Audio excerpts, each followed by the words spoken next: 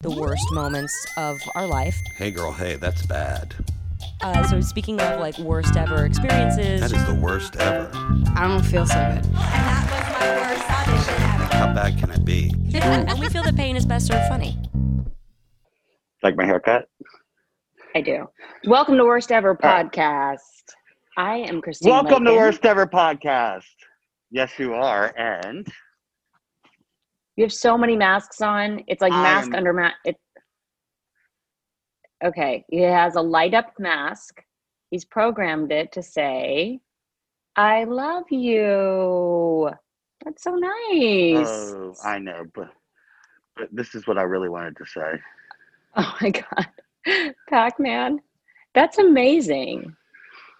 I've never seen a digitized mask. That's really great. How many masks do you think you own now? I pretty much own a mask. I had a program to say I am your host, Ala Khaled, but I guess I erased it on accident. Yeah. We have Anyways, a lot of masks. I probably have a mask. I have a mask for every occasion. I'm not gonna lie.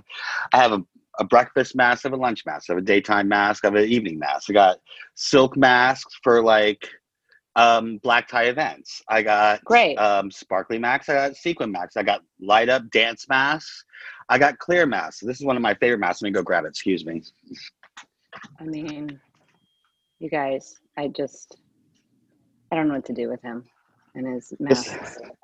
This is one of my favorite masks. This is a clarity mask, and it's so comfortable. Okay. Ramona Singer wore it on the reunion of New York Housewives. The whole and time? It's her friend, I guess. But it's a clear. No, when she like entered. It. The mask okay. Yeah, it's so comfortable. It's got a no fog spray, so it doesn't fog up. And it's like the most comfortable mask. I know it looks like it's like it actually uncomfortable, but it's because I can breathe. It's kind of like wearing goggles from the nose down. Right. Yeah. I mean, that's I love great. this mask. This is going to be my airplane mask for flying. Yeah. Oh, okay. Great. Well, you've got one for every occasion. I mean, why not? Yeah. Okay. So you guys, Ala's been working out like a fiend. We had a workout scheduled this morning. I was supposed to join, and at 7 a.m. and I was like, yeah, 7's not a problem. I'll be there. And for whatever reason, today was the day my kids decided to sleep until 7. So I woke up at 7 like, oh no. Brandon's like, I thought you were working out. I was like, I thought I was too. Whoops. I guess I'm not. Yeah, I knew she was gonna flake. I was like so ready to like kick her ass. I called my trainer. I go, she's fucking coming. And she's gonna come in with her little skinny outfit. And then my trainer goes, wear all black. My trainer goes, wear all black. I go, I know. I'm like, I can't. I'm gonna look like a fucking whale next to her. Because I'm like, this girl, she like runs marathons and things, but I'm gonna beat her. I do not run marathons. I'm gonna beat her. Yeah, I'm gonna beat her. And I was like, when she didn't show up, I was like, she's such a pussy. I go, she's so scared of me because she knows how competitive I am. And I'm gonna beat her. You know, we had the tire all ready for you. Oh yeah, well, whatever. I'm like, what's her? Well, excuse? I'm coming back. No, I'm coming back. But I have coming to tell back. you, You've never come. No, I'm coming. I'm telling you, I'm gonna come. Maybe I'll come Friday. How Friday, do you want to tell 8 or 8:30? Great, I could do either. How many pounds have you lost? Let's just get before we have our guest on. I need all the updates. Okay. We're gonna do a solo show too because I have so much to talk about, anyways. But I've so far my next weigh-in is on Friday. So far, I've lost at least 10 pounds. Wow, that's great. Good for you. I can tell in your face. Your face looks thinner. Yes. Like I can tell like here, in the neck and the face. Good for you. I mean, I think I'm getting muscle too because she's like, oh, you're getting defined. Like I was getting these like dimples right here. And I was like, I don't want too much muscle because I don't want to weigh more, I'm like, I want to like be skinny. She's like, no, we're just defining you. Don't worry. And I go, no, the scale means a lot to me. But you see, the thing is the more, so there'll be a moment where you stop losing so much, but because you're Right. also gaining the muscle. But the thing is, you'll automatically burn more calories throughout the day because you have Well, more muscle. I'm eating a lot better. I also have, apparently I have my bad cholesterol is at 100, and I went to the Uh-huh. cardiologist, which we'll talk about more because due to having COVID, and I am Yeah. the major carrier here in Los Angeles. I've You are the given super it to spreader. everyone. Right. I'm the super spreader to our friends. I've gone to a cardiologist and all that stuff, and I have heart Yeah. disease in my family and the whole bit. So he's like, I want you below 70. So he's going to put me on cholesterol medication. And I took one pill and I was constipated. I was like, this is not going to work. I can't be constipated. Like, I got to poop. So Sure. I called my regular primary. She's like, okay. I go, I changed my diet and I started working out. So can we try it? She goes, yes, I'll do another blood panel. Cause I did the blood panel before I started working out. Right. So I do another blood panel to see if my cholesterol went down. I've been taking this cholesterol. I'm trying to cut down on eggs and meat, like steak, because I love Uh-huh. steak. Anyways, whatever. So due to COVID, as a long hauler, we get the brain fog, that there could be inflamed heart tissue. So I'm getting all my heart stuff. You got yours checked out, right? You're fine. Yeah. I had my stress test on Monday. How'd that And go? it went good. I mean, I've never done anything like that before. I've never really been to a cardiologist. So the funny thing is, so you go in, first of all, I had to have a COVID test for the 2 Right. days before because you can't wear a mask when you're running Right. on a treadmill. So, then you get in there, they hook you up to these electrodes. They do an ultrasound of your heart, take images. Yep. Then you I'm get doing on the the same treadmill thing. and you start walking. And like, Yeah. you're like, oh, whatever, this is easy because you're like walking at this incline. But every, I guess, 7 minutes or whatever, it goes up and it goes a little faster. So even I, like by 15 minutes, I was like running up a hill on this treadmill and I'm like dying. Like my heart was at like Yeah. 170 and they're like, you're doing great. You're doing great. Like, let us know when you really need to stop. But like, they want you to get to the top so that they can see how your heart recovers. That's the deal. So, but What'd you get your heart because to? 172, Okay. but my And I gotta resting be. rate is like 65. Is So that good? it depends for everybody. It's just low. It's just low. I want to beat you. 65 is low. Okay, well, it's not it's a competition It is for heart now. rates. Okay. It's competition. But here's the thing. They make you take off everything from the waist up. So that means I can't wear a sports bra. What But do they you mean? want you You're to be like braless? running on Wait, with your like a titties gown are on. your titties It are doesn't make flopping? any sense. I'm like, how are people doing this? I'm like, but what Why? about Because they I have have to, because they have the electrodes on your heart and stuff, right? right. But Right. you're wearing a gown like open to the front. If I can't wear my it's like, sports bra, I'm gonna be flipping out. I'm telling you, I was like holding my boobs as I'm like I was like kind of walking and then I started running and I was like, ah. I mean, it's OMG. so No, weird. I do mine stress test next month. I have another sleep study. I do have sleep apnea. So I have another sleep study with the machine to see how much oxygen I need. I can't wait to do that because I can't wait to have a final good night's sleep. I've never had that in my life. Oh, God. I did buy sleep gummies because on my birthday, which a lot of fans missed because I didn't get a lot of Starbucks card except for you and Nathan Pi. Thank you so much for the videos, and the workout video is great. I would have chosen a more aggressive song from Rocky, but that's okay. Maybe it was a rights thing. I don't know, but I was like, God. I just need something a little more pumped up. Anyways, thank you for the videos. Amazing. He sent me Amazon gift cards, which was so sweet. Oh, that's so nice. He's the nicest guy, and he's so talented. I know. I mean, he's really, yeah, our fan and friend, Nathan, if you guys have checked out our YouTube channel or any of our posts on IGTV, he's the one who's doing all of these graphics. He's putting these amazing montages together. When we talk about finds stuff, shit I've like forgotten about. I decided a lot. I was thinking the other day, I was like talking to somebody about some old movie I did. There are so many things in the archives of like random jobs that my husband's never seen that I forgot about. I feel like at the beginning of every podcast, we should talk about something old, something hilarious that we've done, and see if you can find it. Well, the problem is, like, some of it I don't even remember. Like, when he pulled up the Sherman Oaks episode where I was working behind the yoga, I had totally forgotten that I did. That was one of my first jobs here in LA, and it was hilarious. The show was a spoof on Beverly Hills 90210. Right. The original. Right. So, but it was called Sherman Oaks, and it was the lead guy was the guy who was in the Christmas Story, the kid with the glasses, the BB gun. That kid. Oh my God. So he was the lead. So I had totally forgotten I had done that. It was like, and I was like, wait a minute, what is this?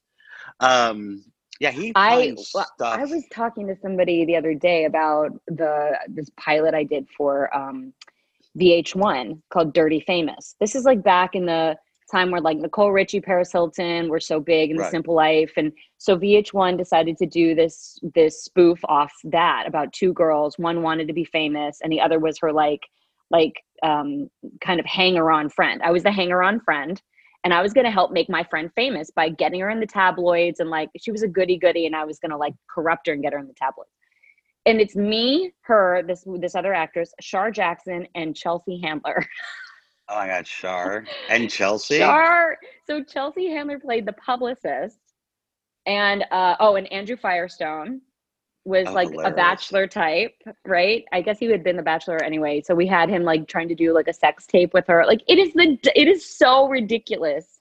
One of the producers was from Curb Your Enthusiasm, so it was all like partially scripted. I mean, it's the dumbest thing, but we had so much. I know, but it probably would have been a hit. I don't know why they didn't pick it up. I mean, okay, so let's talk for 1 second because our guest is here, but I feel like maybe, do you want to introduce her? Do you want to say anything?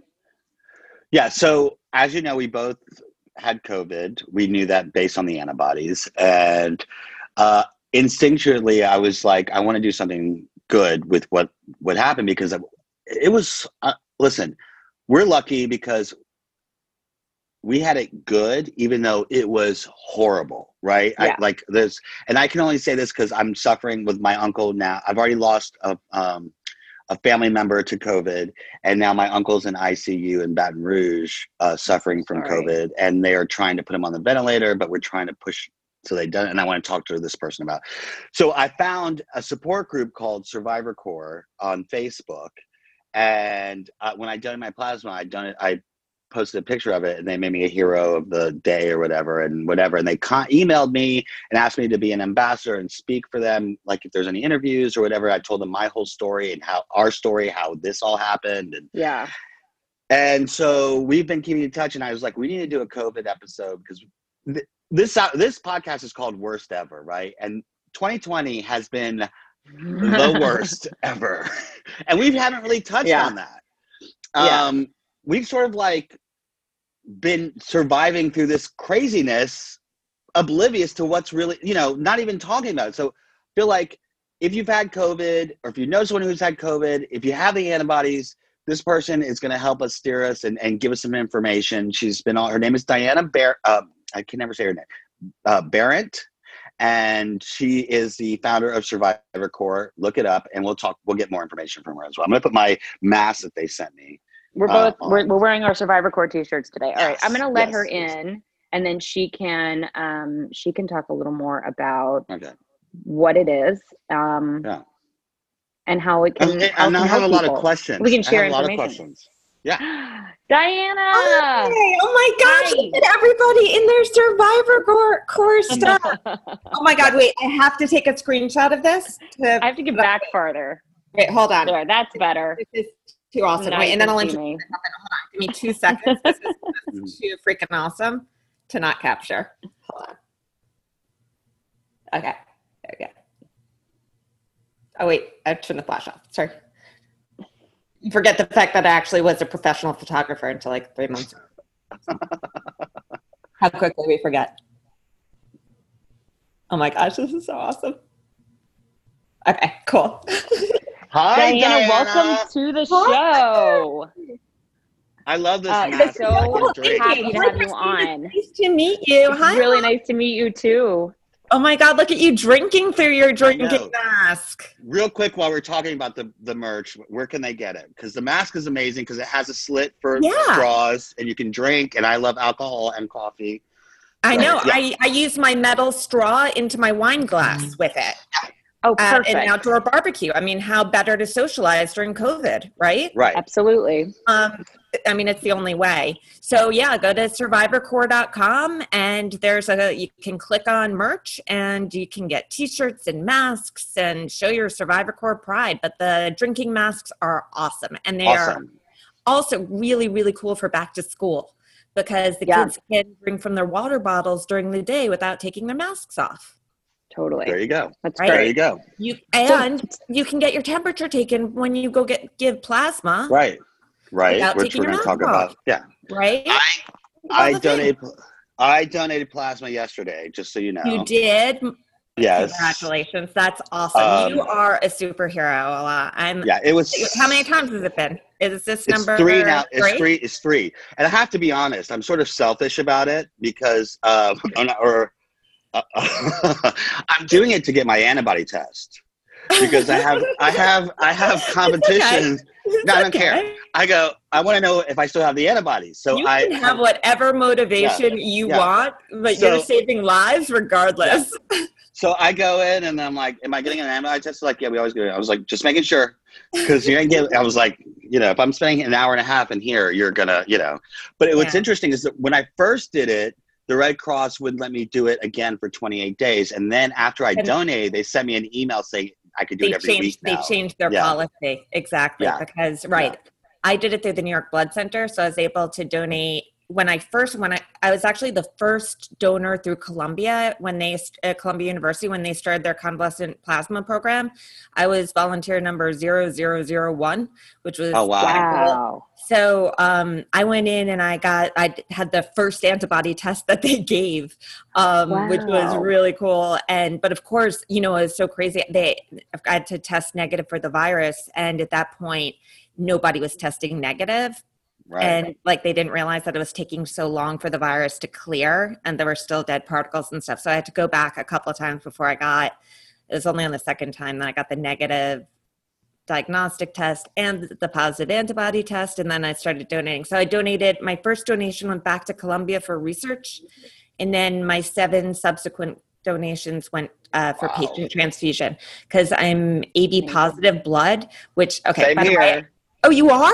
Yes. Oh my God. We are like unicorns. Yeah. I may be positive. Yeah. 4% of the population. We are in a major club.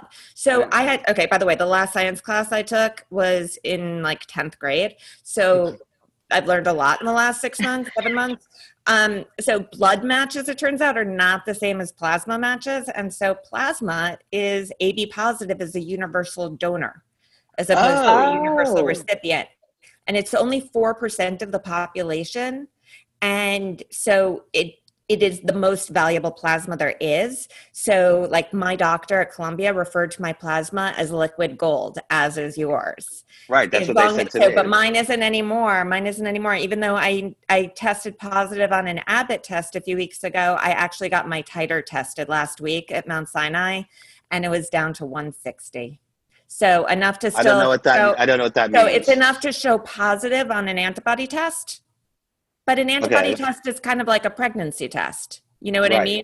It shows up, and then what do you do when you get a positive pregnancy test? You go to the doctor and actually get your blood tested. You know what I mean? Right. So they can give you an actual numeric value as opposed to just think about the same way. So then you go and find out. So the titer is the actual how many antibodies you have, the concentration of antibodies in your plasma. So you can have a really high titer, in which case you're a super, super valuable donor. There's an article today in the Wall Street Journal about this. It's actually super cool. I get really geeky about this stuff. No, it's so interesting because it's such a new, first of all, the virus, obviously, we don't know much about. The antibodies, we don't know much about. The plasma, we don't know. The plasma is not new, though. Convalescent plasma therapy goes back to the 1890s. It was developed to use against diphtheria, and the Nobel Prize was won for it in 1901.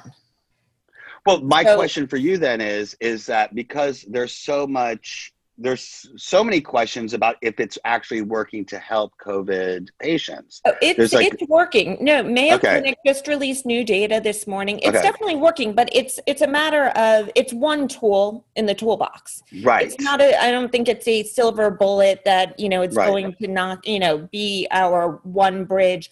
But what what the pharmaceutical companies are trying to develop is a hyperimmune globulin product, which is a plasma-based therapeutic. So, okay, I don't know if you guys like to cook at all, but imagine taking gallons and gallons of plasma and creating a sauce reduction, right? Got it. Okay. And then cleaning it out. So you take out all the impurities and you know exactly what's in there. And then you give it either as a transfusion or even really ideally a shot, right into your arm. Right. And that could be used right when someone gets sick, or even prophylactically to keep them from getting it, possibly, or to keep them from developing symptoms once they get it. And we need to find as many sort of stopgaps until we get a vaccine, because we're not going to have a globally accessible vaccine anytime soon. So we need to find as many workarounds as possible. And I think I think plasma is definitely one of them. Yeah. Just talk for a minute real quick. Go ahead, Christine. I just wanted to go back a little bit, Dianna, and talk about how Survivor Corps started and how you had the idea to come up with it and, gather this kind of information. So it actually all started with plasma, funny enough. So I got COVID right around when you guys got it. I got March exposed. 10th. Yeah, I got exposed on March 9th. I went to a meeting, and little did I know that two of the people at the meeting had been at a conference in New York. I live right outside of New York City. They had been at a conference in the city from March 2nd to March 7th, and it ended up being a super spreader conference. So no one was symptomatic there. Everyone was infected. It was before masks, it was before social distancing. Social distancing wasn't even a term. It was just don't touch your face and wash your hands a lot. You know what I mean? Right. And everyone was infected. I woke up. One guy died a few weeks later. From the conference? Really from the meeting. This meeting. It was only the third time I'd ever been. It was. This is okay. This is going to kill you. Want to hear what it was? Literally, it was my third time ever going to group therapy. Oh, how many people were at the meeting? Can you believe that? Yeah. And the super. So you need the therapy. You need the therapy for the therapy. Right, exactly. Right. I got it from the shrink. No. Wait, I got it from the shrink. No. Wait, it was the American Group Psychotherapy Association. That was the super spreader conference in New York. Can you believe that? No. I mean, it's literally you couldn't script it, except for the next part is when I wake up on Friday the 13th, 2020. I mean, literally, could you another thing that you Friday the 13th, 2020, literally the worst date ever is the morning I wake up with 103 fever, a respiratory infection, and everything else out of the blue. And, I was not, I'm curious how you guys sort of I just knew from the second I woke up, I was like, this is it. I don't know how I got it. I don't this is only supposed to affect old people and immunocompromised. Right. What? But I just it was so spot on with every symptom that we knew about at the time. And I'm not a germaphobe at all. I was a photographer until March 12th, and I'm used to my kids go to sleepaway camp during the summer. I am traveling around the world. A year and a half ago, I was chest high in the Ganges River, photographing the world's largest gathering of humanity, chest high in the Ganges River for over an hour. And I didn't even need a Pepto-Bismol. I camped through Africa 2 summers ago, and I was not glamping. I was literally in a pup tent. I trekked through Mongolia with my camera. I've gone all over the place, and I have always prided myself on having this, Well, now I know why you do psychotherapy. Right. Oh, there's more than that. There's more than that. Please, we barely scratched the surface. That's nothing. That's nothing. But I am a total news junkie. So I had been watching everything go through China, go through Italy, and being in New York, like just like you guys are in LA, you're like at the gateway to the world. So you know it's only a matter of time before. Well, I think I think I got it either in New York or Portland. I mean, I was the spreader for Christine, and Alyssa and I got it together, but we just we can't pinpoint exactly where we got it because where you got it. Yeah. We were in Portland when the outbreak happened. There was a case that was reported, which Alyssa didn't know, and I was keeping the secret because she was working. And when Alyssa works, she's either on set or she's at the hotel. She says, I go out to restaurants, I'm at bars, I'm out all over the place, right? I'm exploring the city, the whole bit. She goes literally from work and then to the hotel. So I'm out all over the place. So I could have got it there, but there was a case that was reported at a school, literally 2 miles down. I went to go get masks because I had heard about the N95 thing in China, and I was like, oh, I should probably order these, and I just never ordered them. I never ordered them. Oh, right. Yeah, I just never ordered them. I know what I did. I had ordered toilet paper. I never got to the food shopping. I got sick too fast, and I ordered stock and Zoom. I meant those are the two things I managed to do before I got sick, but I missed out on everything else. So I was frantic without telling Alyssa what was going on in the news because she had no idea. So I'm calling everyone I know. I need masks. I need N95 masks. We have to fly to New York. We have to go to a wedding. I need masks. I don't want to get on a plane. I'm trying not to be paranoid, but I'm like, I call my friend in Jacksonville, Florida, who, this is going to sound racist, but I'm not. But I'm just saying. When it's like everybody's got a guy. No, she's my guy, but she's Jewish. So I knew if anyone was going to order these masks, it was going to be my friend Susan. So I called Susan. I go, did you get those masks? She goes, how did you know I got the mask? I go, did you get the mask? She goes, how did you know? And I go, I'm just assuming you got the mask. Well, I'm Jewish, and that's why I felt like such a disgrace for having not stocked up properly. It was I couldn't believe it. It was so out of character. So she goes, I just got a box of 20. And I go, I'm begging you. Make that 19. FedEx me 2 masks to the hotel in Portland. She FedExed to me. I made a deal that I would get in contact with Justin Bieber for her daughter's birthday because I made a whole deal, and she sent me the mask. That's the price. Wow. Yeah, so she sent me the mask. Steep price. Yeah, we had the mask. That's a heavy ask. But here's the issue, Diana. At that time, people were saying, "Don't wear the masks. It doesn't work." And in my head, I kept going, well, I don't understand if they're talking about why do doctors and nurses why are they wearing the mask? But they're saying it's not going to help you. And so, why are they showing people in South Korea in hazmat suits doing the tests? So people were looking at me like I was crazy and making fun of me because I was wearing a mask at the airport. I was the only one in the Portland airport wearing a mask. So we fly to New York, go to this wedding. I fly back on the 9th. The 10th, I record with Christine and Kate, the reality podcast girl, and I'm surprised she didn't get sick. That night on the 10th, I was down for the count. I'm never a napper. My body was chills, the fever for me only lasted a couple I woke up days. with 103 fever. I hadn't had a fever in 15 years. You Yeah, know what I mean? never taken there was a flu nothing shot. subtle. There was nothing subtle about it. You know what I mean? It wasn't oh, am I sick or am I not? I was like, oh my God. I woke up and it hit me like a ton of bread. And I didn't, the reason why I wasn't Were you able to get tested?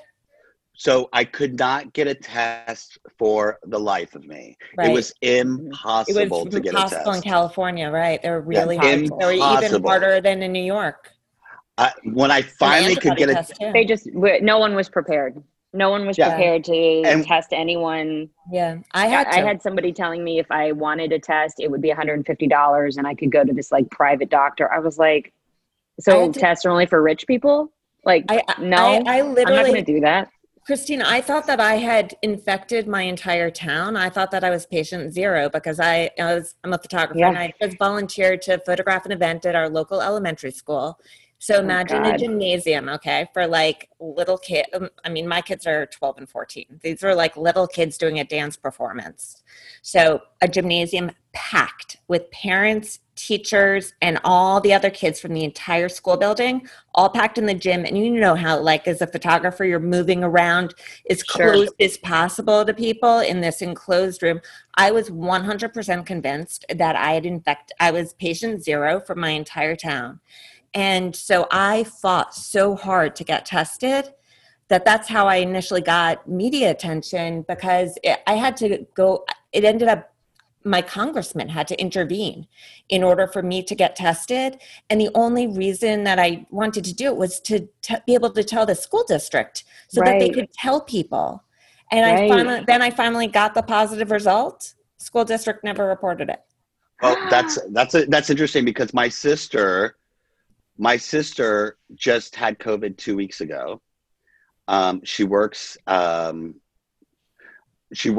in a doctor's office. I don't want to say what kind of doctor. It's like cosmetic. Yeah. It's a dermatologist, whatever. She works at like a fancy man. She got COVID. She called the office and said, "I've been tested positive for COVID," because her daughter had gotten it. And she was around her daughter, so she was worried about getting it. So she got tested, and sure enough, she was positive. And the office said, well, we're just going to say that your kids have it, and that's why you're staying at home. Oh, my God. I mean, people this is in Florida. This is in Florida. So then her husband calls his job. Insanity. It's crazy. And he said, my wife tested positive. I'm going to get tested. And they said, well, no matter what, come to work on Monday. This is a don't ask, don't tell situation. Right. So that's the reality of what's going on in the country, especially in states like Florida, because it's like out of sight, out of mind. I went to Florida in January because I lost my uncle. So I had the antibodies. Thank you. And my other uncle right now, as we speak, is in ICU with COVID. That's why I definitely went to donate. I'm trying to donate as much as possible just in his honor, And when I went to Florida in June, when was it? Yeah, June. I literally was the only one wearing a mask in a public space. God. It was crazy. And I was like, it was like a pandemic never happened. Yeah. And then what's weird too, and we can talk about, there's so many different discrepancies, is like I landed in Atlanta. It was my first time in a restaurant since the quarantine. I was like, I'm so excited to go eat in a restaurant, It's like when I first Starbucks I know. I'm so excited. And I go, so they temperature check me and I go, okay, that's nice, but my roommate who I gave COVID to was asymptomatic and did not have a temperature. So what are you telling me here? Like, what does that mean? That is because there is a complete dissonance between policy and science, which is ridiculous. I mean, Thank you. So when I couldn't get tested in March, on March 14th, the reason was they told me I had to either prove that I had been in China, Italy, or Iran in the previous month, or I had 10 to 15 minutes of sustained one-on-one exposure to somebody who had tested positive. Okay.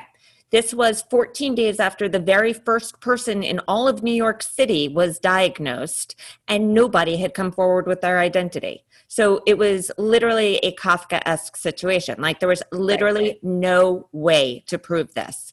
And I was like, but I might have put all of these other people at risk. And I am showing every sign of the virus. And they're like, sorry, you just don't qualify. And that's how it was for us. I went on my town Facebook page, which I've actually since been banned from, which is super cool. And I put I put a calendar of everywhere I'd been. And people are like, oh my God, that's so brave of you. And I was like, I mean, this isn't a venereal disease. It's only the world's most contagious virus. I mean, I wasn't making out with somebody to get it. I was literally sitting across the room from my shrink. I mean, like, it's hardly deviant. You know what I mean? Like, why is that brave? Like, it was so crazy. But anyway, fast forward, it's now the end of September. My kids are in school. My daughter's she's a freshman in high school, and the school just closed down for the third time in 3 weeks because guess what? Guess what their definition of contact tracing is? The exact same definition that kept me from getting tested on March 14th.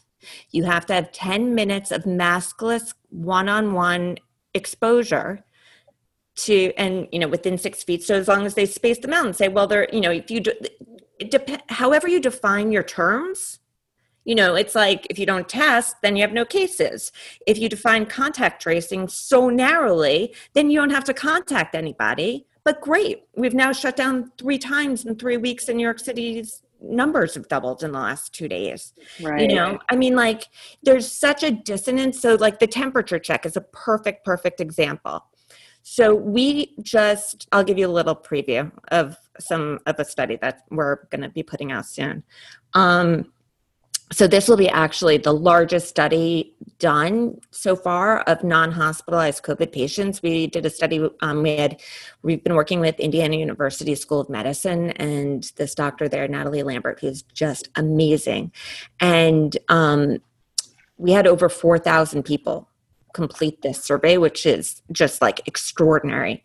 And this is the survey that you sent us. Yeah. You guys did it. Yeah. So you're a part of this. You're a part of this. This is going very thorough. Exactly. Yeah. It was very thorough. We had to actually extend the deadline because it was taking people days to fill out, people who were really having a lot of issues. And anyway, so we're going to start being able to release the results of that in the next week or so. And one of the first things that we saw from it was less than or around 1/3 of people had a fever at any time. And remember, these are only adults, 18 plus, to participate in the survey. So we're not talking about kids who are much less likely to present with a fever. Both my kids had it. Everyone in my family had it. I'm the only person who had a fever. Same. The other 3 Same didn't. here. Right. And so by using only 1/3 ever have a fever, forget about it being the presenting symptom. And we're using temperature checks as a screening device for schools, for restaurants, for, hospitals, for doctors' offices, for everything. I mean, which is great if you're screening for the flu, but not if you're trying to screen for COVID. It's using yesterday's solutions to try to solve today's problems, which makes absolutely no sense. I mean, why are we having kids take mask breaks in school if we know it's an aerosolized virus? Have them go outside to take the mask break. Let them be a little cold. Let them be a little hot. We don't know how it affects their bodies in the long run. I mean, it's so crazy that none of this is based in science. Well, I want Christine to tell you a little bit about, because she's directing a couple episodes of the Goldbergs. And go ahead and tell Dianna the protocol that you guys use on set. So this protocol was designed as it's a conjunction between 3 major unions, right, to get everybody working safely: SAG-AFTRA, the Directors Guild, and the Writers Guild, which I guess the Directors Guild also covers producers. So essentially, and every studio is a little different, every set is a little different, but essentially we all agree on the same thing, which is that everybody mandatory N95 masks. Not your own, N95. Mm-hmm. There's a zoning. So there's like 3 zones. There's zone C, which is people, I think I'm saying this all correctly. Zone C is basically people that stay in a production office, stay in their own offices. They're never allowed at set. They're post-production, they're in their own thing. Zone B are people like writers, producers, people who might have to come to solve a problem, but don't come onto set. They could come to like base camp to talk to somebody if need be. There's zone A, which would be like your a lot of your ADs, a lot of the hair and makeup wardrobe departments, people who need to work with actors closely at times, but who are not necessarily going to be sitting on set all day. And then there's a zone A plus, which is a director, your cameraman, your DP, your first AD, your script supervisor, like the people who are very small that we are there. So what happens on a set is that, you know, your construction comes in, they build your sets, they leave, they never come back. Then we have like myself and say our stand-ins would come on set, and we would work out maybe some of the schematics before the actors get there. The cameras would get a chance to do their thing. Lighting would come in, kind of do their thing. All of those people leave, get cleared out. They wait, then they bring in actors. Shields go on. Everybody that's anywhere near within 10 feet of an actor, and now they're just saying whenever actors get on set, everybody wear a shield. It's because you never know when you're going to like round a corner. And you have a mask. You have a mask underneath the shield, or you have the N95 underneath the shield, right? That's correct. Okay, absolutely. Because I've seen a lot of people wearing these shields without a mask underneath, and let me just say right now that is not effective for anyone who's listening. Not effective. Right. So we have both. The actors come on mostly wearing masks. And then once we get on set and we kind of, you know, get we understand what we're all going to be doing, we chat a little bit. And then we try when they take off their masks and we go. But there's no like hair and makeup on set anymore. Everything is outside. Even the hair and makeup stations are now outside. And how are they are they testing you every day? Are they batch testing you? How are they doing that? So the testing for different zones is different. So for A+, it's 3 times a week. So I was tested twice during my prep week, and then I was tested Monday, Wednesday, Friday. Were they antigen tests or PCR tests? Like, they were nasal swabs. Nasal swab that it came back, and it came back. Like, how long did it take for them to process it? I think an hour or two. I wouldn't get a negative. You only get called if it's positive. Okay. Interesting. I wonder what they yeah. So, but everything is like barcoded. So essentially, there's, you know, and then there was also a COVID nurse on set, which we call the COVID police, but there's someone there we have a safety meeting every morning outlining, just reminding everybody what we're doing. And there's somebody on set literally just watching and making adjustments. Wow. That's and saying, great. Excuse me, I'm just going to give you a gentle tap. Remember your shield. Right. Or excuse me. So there is a temperature check when you walk on stage. Of course, you know. Right. But I mean, it's fine to use if you're using it in, like, if it's one tool in conjunction in your toolbox. It's just it's just being used as the only screening device. I mean, that sounds, but that's an example of the fact that it can be done. You need to think out the box. You need to look at the NBA bubble. Right. They did it. And knock on wood, I was the 4th episode. We finished last week. In the 4 episodes so far, there has not been one positive test. There has not been one person who's had to be sent home. So, you know, knock on wood and everybody, you know, there was a reminder even on Friday, like, guys, we're coming up on a weekend. Please make smart decisions about how you stay safe over the weekend so that we can all continue to be employed. And I think it's like you're having to trust everybody, just like you would trust somebody within your familial bubble or school pod or, you know. Right, but like, I mean, trusting a group of ninth graders is a different story. Right. That's a different story. Right. That's I get tested every week and a half, 2 weeks usually, just even just for COVID, just because I am going around friends who've got elderly family members, and just it's more about me not feeling, God forbid they do get something, I don't want them to go, they got it from me. So I always like present it before I go in. I'm like, here's my test, you know, because I'm like, it can't be from me. I think you've got a little bit of Muslim guilt for like. I have a lot of Muslim guilt. Are you kidding? It's really weighing on you there. Yeah. I know. I'm like, I don't want to be the blame for anything, you know? Because I got to tell you, statistically, the chances right now, I mean, we've had like 30 cases of reinfection out of how many million infections, you know, the chances that you're going to be the 31st right now. But yes, I think that the more careful everyone is, I mean, I wear my mask everywhere. I freak out if I find myself in a crowded place, or if I see people who aren't, you know, behaving responsibly. Like I literally, like I have a physical reaction. Like I have interesting? Like a, now do you have that? I feel like it's a visceral kind of reaction.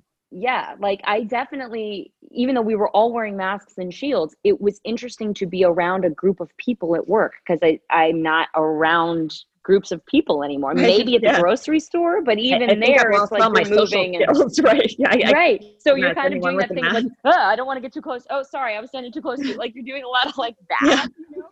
But Do in some you- ways, I also think it was, I mean, it was really nice, just personally, to be around comedy again, to be around people who are making each other laugh. Like there was something really beautiful about it. At one point, so this is the other crazy thing. I can't tell any storyline things, but at one point we were filming something. It was outside, and it was with our main cast and a few of our guest stars. So it was a significant portion of people of main cast. And there was like dancing happening, and I had this big crane shot at the end, and I'm watching our cast dance together and laugh and like really genuinely having fun. And I'm like walking by the monitor, and I have like a microphone now because I talk to them via microphone, so I don't have to go in so often. And I was like, this is so beautiful. Like I was like, everybody's laughing. Oh my God. Well, listen, like Arabs are dumb, and I'm one, so I can say it. I found out in Orlando, because my parents live in Orlando, that they had a 500-person wedding last month, and I almost lost it. Yes. And my cousin is having a 250 to 300-person wedding in October in Orlando. It's freaking, I've forbid my parents. I'm like, you will not go. You're like, don't worry, because my parents are freaking out, and I'm not, thank God, but because my uncle now he's there, and he's like in really bad condition. It scared them even more, because I was like, do you understand now that you can't relax? You can't relax at all. Yeah. The fatigue is real. The fatigue people are having is real. It affects. We have indoor dining here. Well, Florida has 100% capacity, no mask required. Yeah. Well, it's crazy. There's masks in the restaurant. I mean, people are eating. They're not. Well, no, I get it. It's not at full. It's not at full capacity, but it's still. I mean, it's pretty close. It's. Well, I don't LA, think I'm crazy. LA, I look at people. I think they're insane. Well, listen, LA. We're still at outdoor dining. They just opened hair salons, which I just got a haircut for the first time. It looks lovely. Thank you. Like a couple weeks ago, which was I felt pretty safe the way my hairdresser was handling. Like even around my ear, she's like, "Hold your mask." She'd move my thing and. What is the touch thing? Like things. Is it transferable? Huh? The technical term is fomites. Oh, okay. Go ahead. So the virus is aerosolized, and depending on how big that an aerosolized droplet, like the droplet this depending on the size of the particle determines how long it stays in the air, but it'll eventually fall. The heavier the droplet is, the more it falls, the less, the more it disperses into the air. When it falls onto a surface, then it's called a fomite. And so that's like everyone Cloroxing their groceries all spring, which I also missed out on apparently. But it goes back and forth day to day. Like if you follow the experts on the fomites, literally, I mean, I could tell you what they said yesterday because it was different from what they said the day before, but like, I'm not sure that it won't be different tomorrow. So I think the more important part is the fact that it is aerosolized, and the best way someone gave me a good description of that, because I was trying to really describe it to my kids of like having them, I wasn't getting it across. And I was like, okay, imagine this. Imagine that you're sitting in the living room and I go out on the deck to sneak a cigarette. You're totally going to catch me, because if the window's even slightly open, you're going to smell it, right? Right. Imagine that wherever you could smell cigarette smoke, you could also be getting the virus. Wow. So someone could be standing around the corner from you. You smell that cigarette, right? Right. Sure. First thing in the morning, it makes me nauseated. Late at night, I won't, I'm trying to bum one from the person, but Right. it smells different at different times of day, but you smell it.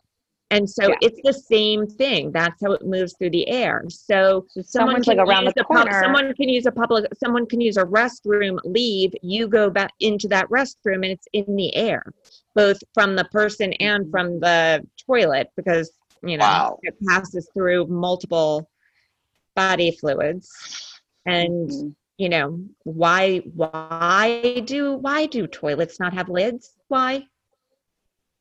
Like, Why? shouldn't they everywhere? I mean, that's so gross. That is gross. Well, when we you didn't think about It's it. We didn't think about it I've until thought about it before, but it's really vile. Although I have to tell you, taking the New York subway with the mask on, I'm never going back. I mean, it is a whole new experience. Really? It's so much more pleasant. Yeah, it's listen, better. Yeah, I now feel like I would never ride the subway again without. Oh yeah. Oh yeah. Why not? Well, I've heard civilized. I've heard they cleaned it up a lot, right? Yeah, it's been clean, and it's been. What do you think about flying? Because I flew. I had two different experiences.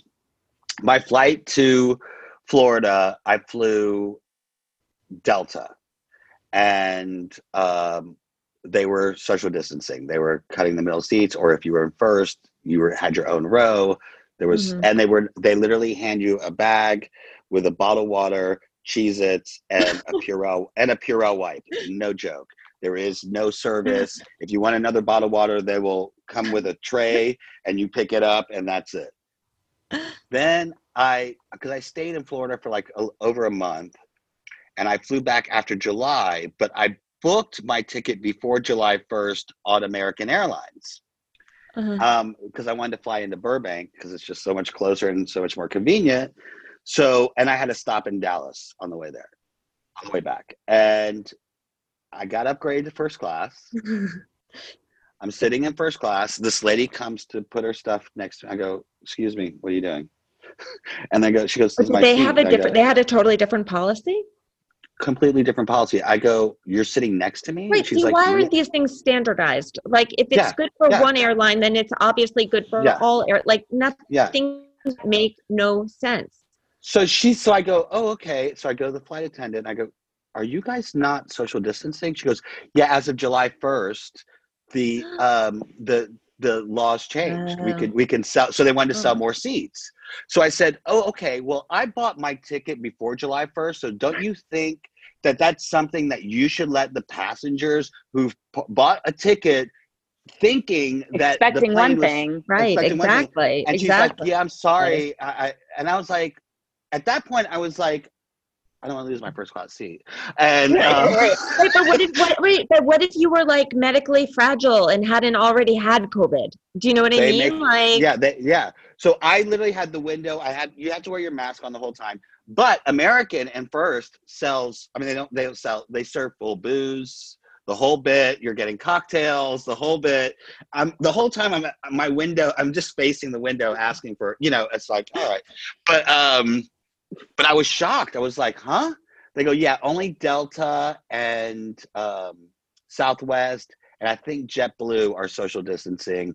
United and American are not. And I was like, wow, that's good to know. It should be a standardized thing. Yeah, I'm going to DC this weekend. I'm speaking on Sunday at the National COVID Remembrance in DC. And it's the first time I've gone anywhere since all of this happened. So I just booked a hotel room. How bizarre. I've stayed in hotels. I can't even imagine. It's going to be so weird. I've stayed in hotels. It's actually not, I felt maybe I just have a because of having it before, I have a sense of security. I felt a little more relaxed. The hotels were good. So I felt safe about that. Are you taking the train? Yeah, I just booked the train. Yeah, I'm going to take Amtrak. I'm curious to see how that's done. It shows you what percentage full, and it was 25% full. Yeah. So the other one was 15%, and then another one was sold out. So my guess is that they're capping it out at a pretty low number, but I'll report back. I'll let you know. Yeah, I can't wait to see. But I'm fascinated by these stories of Christine's about how the studios are going back to work, because all of those solutions can be scaled in some way, shape, or form, right? why aren't we going back to school, but putting kids in pods, batch testing the pod every single day, have them eat in the classroom. Every time that batch goes positive, that pod goes remote for 14 days, and then I mean, why is this so complicated? Like, it shouldn't why? be. I was wondering why they're not. I mean, I don't know if this makes sense, but why not move the teachers around rather than the class, especially in high school situations? Like, put pods together of kids who are studying the same things, and just literally move the one teacher into that classroom and rotate them, rather than having the kids go through the school to, I was like, I think it's an exposure thing. So so teachers don't want to be exposed to 150 kids. They would rather be exposed to a smaller number of children. Do you know what I'm saying? So, put the teachers in like, plastic boxes. Regardless, there's the fact that, I just spoke about this on social media about going back to work, and there was someone who responded, it's like, wow, like, why can't our teachers union get this together? You guys can all get tested, and here we are, like, she's like, I don't want to go back to work. I'm scared, but I have to. I feel terrible. I mean, I think I feel so sorry for these teachers. They're putting their lives at risk. It's horrible for them. There's no guarantees. There's no, and you put in this position. And we could have done this. And like, my sister-in-law is a teacher, and she's now having to do both. So her workload has doubled. Her pay is the same. So she is creating online curriculum. And then she is also going in to teach. And then she is also dealing with her children. And putting their lives on the line. How are we? Sorry. How is anyone expected to serve, to manage all of these different things? It's asking too much of anybody. And I know, but everyone was just left to their own devices. And this is the problem. There's no unified front on how to handle this, because we don't have a unified front on how to handle a pandemic. No one was given the information when we should have had it. And this continues to happen. And if we don't lock it down, we'll never get through it, and things will never actually be able to reopen. So all these people who keep saying, open, we just need things to open. But we can't deal with opening it until we get it under control. So the fact is, stuff is going to keep closing, and stuff is going to keep shuttering forever. Like, one of the oldest yoga studios in LA just closed. Who knows if it'll ever come back? Yeah. So, I get very frustrated with people, because, I understand people want their freedom. I do too. But I also don't know how many people have to die because of it, Exactly. Yeah. So the human toll of this. I wish that we could have. I know. And I fear that we're past the point of where we can even get the genie back in the bottle, No, we're way past it. I don't know if there had been the national leadership to shut everything down for, I don't even after everything went wrong over the summer, even after everything was handled so poorly in the spring and not much better over this summer, why didn't we just shut down for the month of August? Nothing happens in August anyway. Bring out the freaking National Guard, lock everyone down. You know what I mean? Fine them for being outside unless you were literally keeping the power on. And we could have been done with it and opened up in September. We could have opened up all schools, all businesses. The economy could come back, and we could have gotten rid of the virus. I mean, I feel like that's what they did. Well, that's what Jordan, my cousin in Jordan, she said they locked everyone down for a month or two. The government came and brought boxes of groceries to every household. Literally every week, they would bring a box of groceries. Israel just had to do it because they had a spike. They had controlled it for a while. Oh no, it sounds so socialist and horrible. I know. That people can eat food during a pandemic. Yeah. Well, how horrible. Let's talk real quick more about Survivor Corps and what it's about and the long haulers, because okay. So we gotta. This was like a 45-minute tangent, but right. So I got sick. I got it right. I went into I was in isolation for 18 days. During that time, the New York Post gave me a column and a video blog that I chronicled my experience through COVID, and I became sort of the face of the average COVID patient, the non-hospitalized patient. And so I was like, every news station all of a sudden wanted me because I was like a good news story because everything else in New York was like people on ventilators and, hospital tents being put up in Central Park. And so people started sending me notifications from Mount Sinai. They had just opened up the first convalescent plasma program, and everyone was sending it to me because I was the only person anyone knew who, had COVID at the time or was public about it. And I realized immediately that this was ridiculous because Mount Sinai wasn't going to be the only shop in town for very long. And they weren't. Columbia, Montefiore, Rockefeller Center, all these other hospitals opened within weeks. And I sort of forecast that there was going to become a free market for plasma. So it was going to be a needed, which it has been. It was going to be needed to fight the virus, and the way to get it is from survivors. And so survivors were going to be a commodity, and that there was no, there's no room in my mind in the middle of a pandemic and during a moment of, collective global crisis for competition. You need collaboration and efficiency. And so it seemed, instead of having these research hospitals all fighting for patients, I realized, well, if I could just sort of start, if I could gather, if I'm going to be one of the first survivors, surely there will be thousands to follow. Little did I know that it would be millions to follow. But I was like, okay, if I could save a few lives by donating my plasma, imagine if we could come together as a coalition to support science, right? And so that's how I started Survivor Corps with, I started on March 24th while I was still in isolation.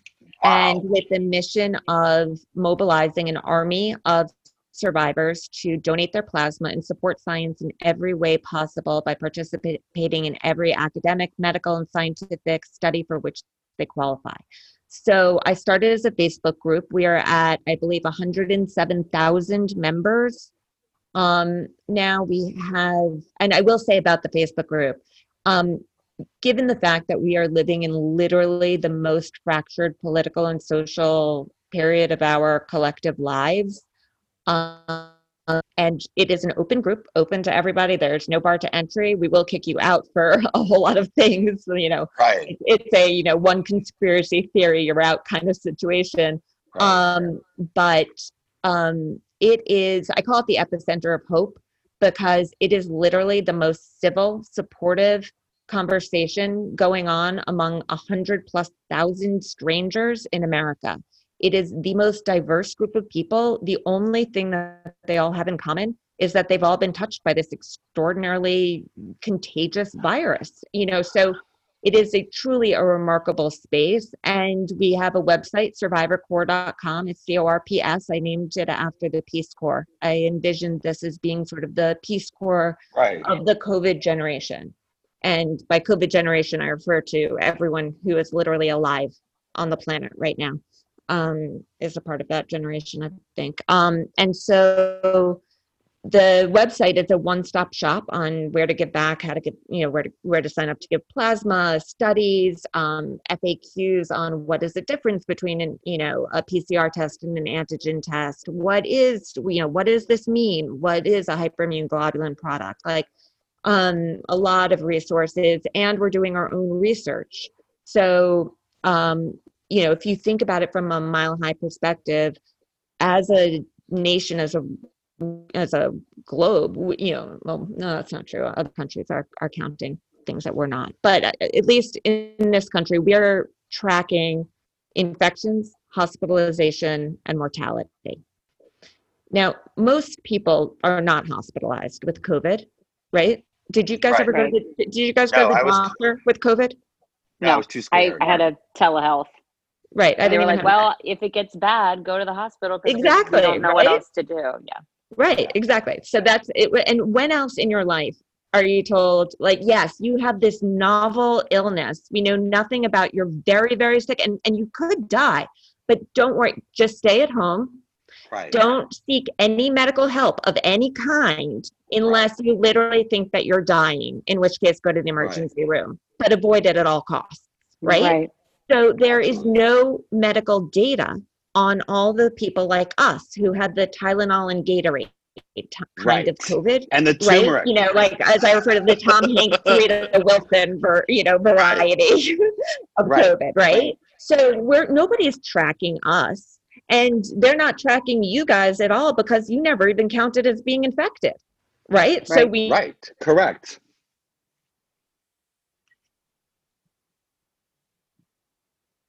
Oh no, she froze. You froze. No worries. That's okay. You're back. Sorry. Yeah, so we weren't Gosh, I counted. something else. I feel bad. Yeah. I'm sorry, what? Yeah, so we weren't counted. Okay. That's where we lost you. Okay. Yeah. So, I mean, so when you think about it, we are, the vast majority of people are listed as being recovered. And at the same time, the CDC is telling us that 1 in 3 people are not actually recovering in time. They're having these long haul symptoms and they are not getting better. And of those, 1 in 5 are young, healthy people with no pre-existing conditions. And when I say young, that's defined as 18 to 34. I'm 46. I am far from that category. I'm in the 1 in 3, not in the 1 in 5. And, what's really frightening is to look at the people who, and these are people who had the Tylenol and Gatorade varieties, like the mild to average. And there was a lag before the world started to see them because they weren't under anyone's medical care. So we're tracking people who are in the hospital because they're being followed up with by their pulmonologist and their doctors and so on and so forth, as anyone would be who's been hospitalized.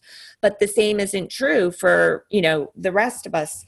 And so what we started to see in Survivor Corps, because we have in many ways been the canary in the COVID coal mine from the beginning. So we saw COVID toes a month before it hit the media. We've seen all of these things, with a huge gap in time. So we started to see by the end of April, we saw members who were not recovering. We had our first national media piece on long haulers before it had a name. On May 17th on NBC Nightly News about one of our members. I mean, isn't that crazy to think about that the world is finally focusing on it now?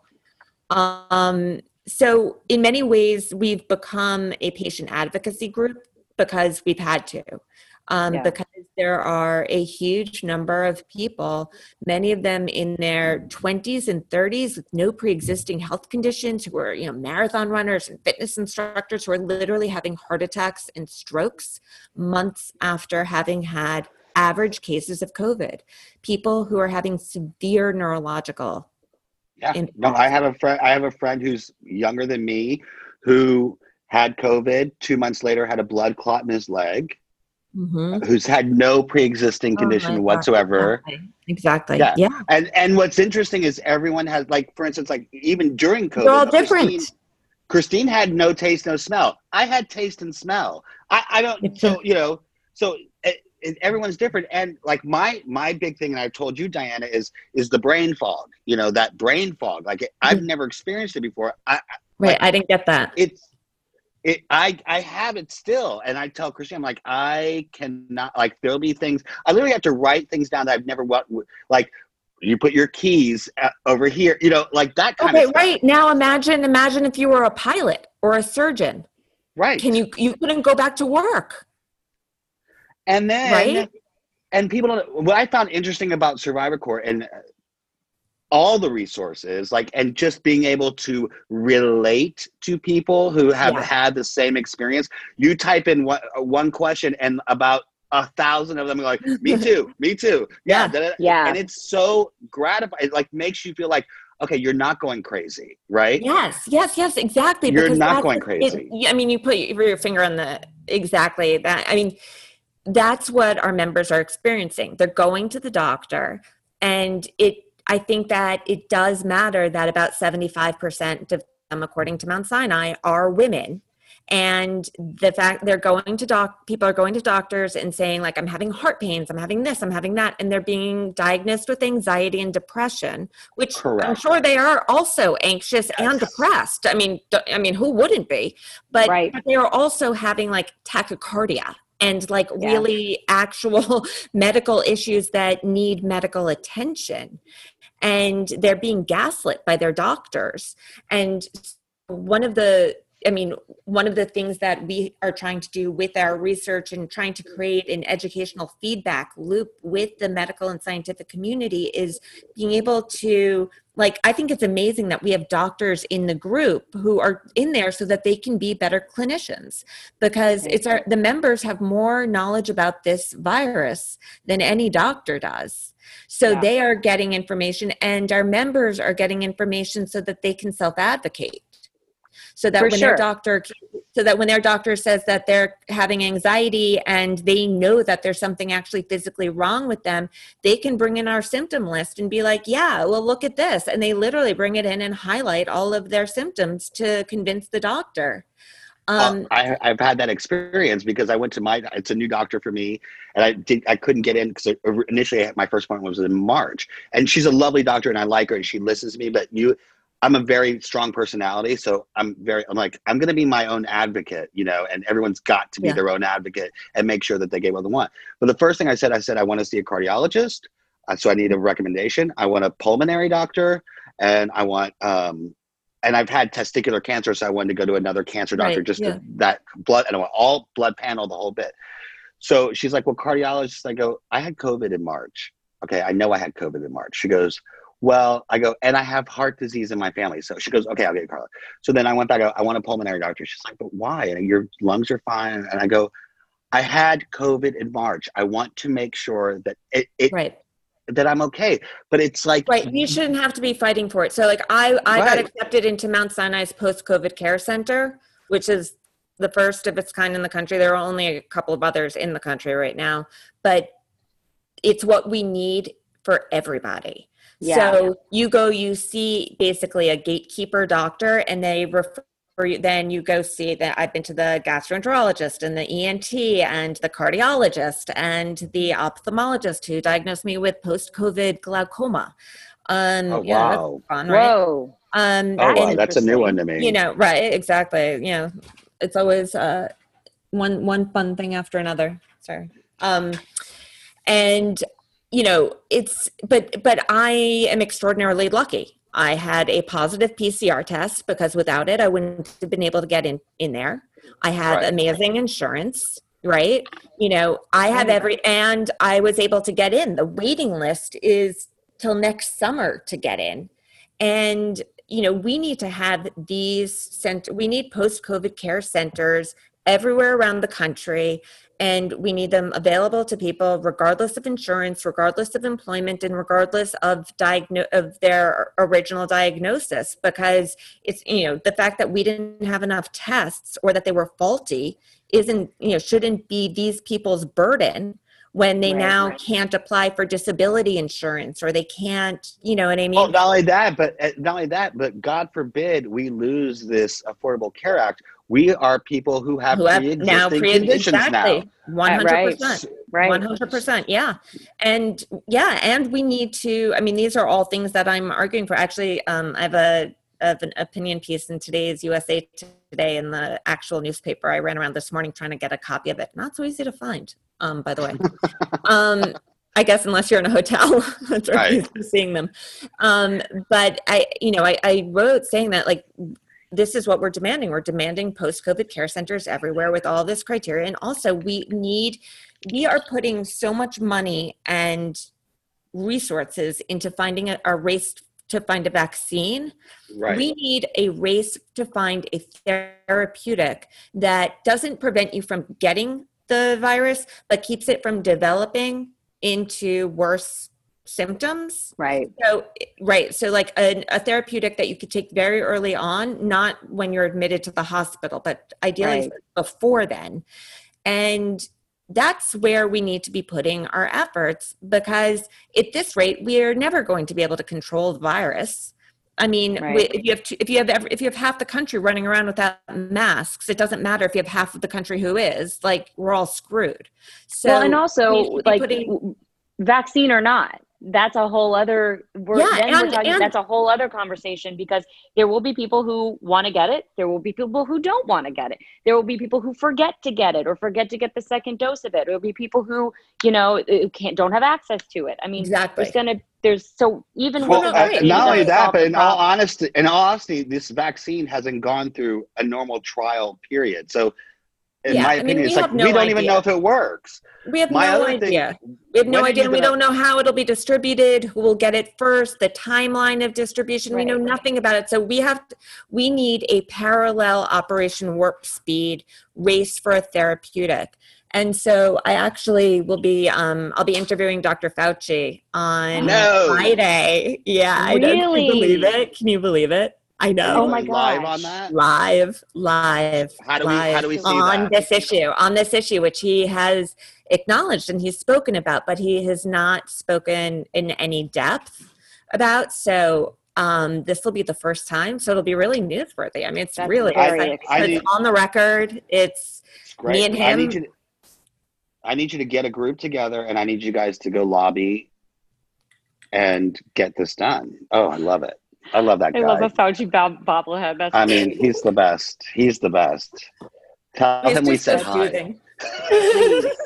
I know. I'm like, there's very little that would really make me fangirl out, but I think this might be it. Yeah. I gotta keep it together. But it is really incredible though, to get his undevoted attention on this issue, because I mean, think about it. It's a syndrome that it doesn't have a name. Like, he named AIDS. Let's get him to give this thing a name, because you can't get a billing code until you have a name. Long haulers is not a name. I hate the name long haulers. Yeah. Well, it came out. A girl had a trucker's hat on. I feel like a trucker. I know. I'm a fucking truck driver. I did iHeartRadio a couple months ago, like in the middle of the night on America's Trucking Network. And I did the whole show. I stayed up till like 2:00 in the morning to do it. I was so excited. And I do the whole thing. I got off and I was like, oh my God, I was talking about long haulers to long haulers, and I didn't make the connection or even make any reference to it. And I was kicking myself afterwards. I'm like, when is the next up? Because when's the next opportunity going to be where you get to use that? I mean, that doesn't happen often. I know you have to go soon, because you only have a certain amount of time. You have something else to go to. But another thing that I loved about Survivor Corps going on this was just on the Facebook page, is that there is a section with people who are like looking for plasma, and the stories are so heart-wrenching with photos. I mean, I get goosebumps just thinking about it. And I was like, that's what convinced me to donate initially, to be honest with you. Because it was so sad. Have you noticed the guy who comments on every single, in Survivor Corps, it'd be like a whole, I do a superhero alert, like when people post their donor selfies and stuff like that. And we try to really celebrate the whole plasma donation. And there's one guy in the group who posts on every single donor post, "Someone like you saved my life." And it kills me every time. I see it a dozen times a day, and it still every single time gets me. Oh. Yeah, well, my cousin FaceTimed me yesterday with my uncle in ICU, and I almost lost it. And he's not on a ventilator yet, but that's where they're. And I'll talk to you sometime off and what you think. They want to put him on a ventilator. Have they done plasma? They've done plasma. They've done remdesivir. Remdesivir. They've done the newest protocol I've heard is that people getting plasma and remdesivir within 6 hours of admittance, like to do it as early as possible. Yeah. So they've done all that. He's alert, like he's waving when they take the oxygen mask off. He can speak, but he's not without the oxygen mask. He's dropping to below 60, right? And so they're because they need the bed, they want to either put him on the ventilator or send him to hospice. That was their option. And I'm like, why would they put him on a ventilator? He's alert. He's awake. he's, you know, I don't know. They're like, but he's not getting better. And I was like, okay. So literally they just transferred him today to another hospital that will keep him longer on that. Cause they're like, we don't want to incubate him, you know, put him this. Yeah. Why you don't want to do that if you don't have to. I mean, if there's one thing we've learned. Yeah. So, I was like beside myself. I was like, this is crazy. So I don't know. It's just a scary, scary virus. I'm so happy that you started this. I hope people listen. If you know anyone that has COVID, and even if you don't have COVID, you never had it, you have to go on survivorcore.com. It is so educational and enlightening, and to see just regular people who are suffering from such a crazy virus or have family members, it's important that you go on this site. It's so important. And that you share it. And if you know somebody who thinks that this thing isn't real or thinks that they're safe and it's not going to affect them, or you're upset with whatever, if you don't think that they're taking this seriously enough, take them on a little trip through our Facebook group and have them read some of these posts, and I guarantee you they will change their mind. Yeah. All right, Dianna, please thank tell you so much. So this is so informative. Yeah. I want to put this up as soon as we can. Thanks, guys. This was great. Thank you so much for coming on, and share all your social for us real quick one more time. Oh, I'm Dianna Berrent on Twitter. I had my first viral tweet a couple weeks ago. That was exciting. People can get really mean on there. My God. Oh, you have no idea the hate mail. I mean, I've been one of those like long time watcher, like, you know, first time caller kind of, long time listener, first time caller kind of people. Like for me, Twitter's always been like kind of cathartic because I had no audience. So I would just, you know, whatever I thought I would say because nobody was responding. It was like me just shouting into the wind. Right. You know. But, now you have a platform. Now I have a platform. Yeah, exactly. It's more fun now. Yeah. I don't even know what the others are, but Facebook, just go to Survivor Core. Yep, Survivor Core CORPS. Come join us. Follow. We're on Instagram. We're on Twitter. Support them. Get these masks. Get these shirts. Masks are great. Donate money. Donate. Just join us, donate plasma, and, just being on there is really, like, the stories are heartbreaking, but there's also something really heartwarming about seeing, in the same way, Christine, you were talking about, like, seeing people be together and what joy brought. Like, you don't realize how, we are so isolated, and this is like a place of connection among strangers in a really scary moment of their lives. And so there's something beautiful about it. We're so happy you came out. I know we're not CNN or NBC Nightly News, but we're fun. And this is the worst. I was just saying to Christine before you came out, we're the worst ever podcast, and we have not really talked about how worst ever this year has been. Oh my God. Well, I know that's what I was thinking of my Friday the 13th, 2020. It was like, that's got to be worst ever, right? Yeah. Right? Yeah. Exactly. We're so happy. Please send your support. Thank you so much. You guys are the best. Thank you so much. Thanks, Dianna. And you guys can follow us. We are Worst Ever Podcast at Worst Ever Podcast and Worst Ever PC. I'm Christine Lakin. You can follow me at Yo Lakin. And I'm Alak Khaled. You can find me at Alec Led. Don't ask, at Alec Led. Thanks, everybody. Thanks for listening. Thank you for your support, and we'll hear you next time. The worst moments of our life. Hey, girl, hey, that's bad. So speaking of like worst ever experiences. That is the worst ever. I don't feel so good. And that was my worst audition ever. How bad can it be? And we feel that pain is best served funny.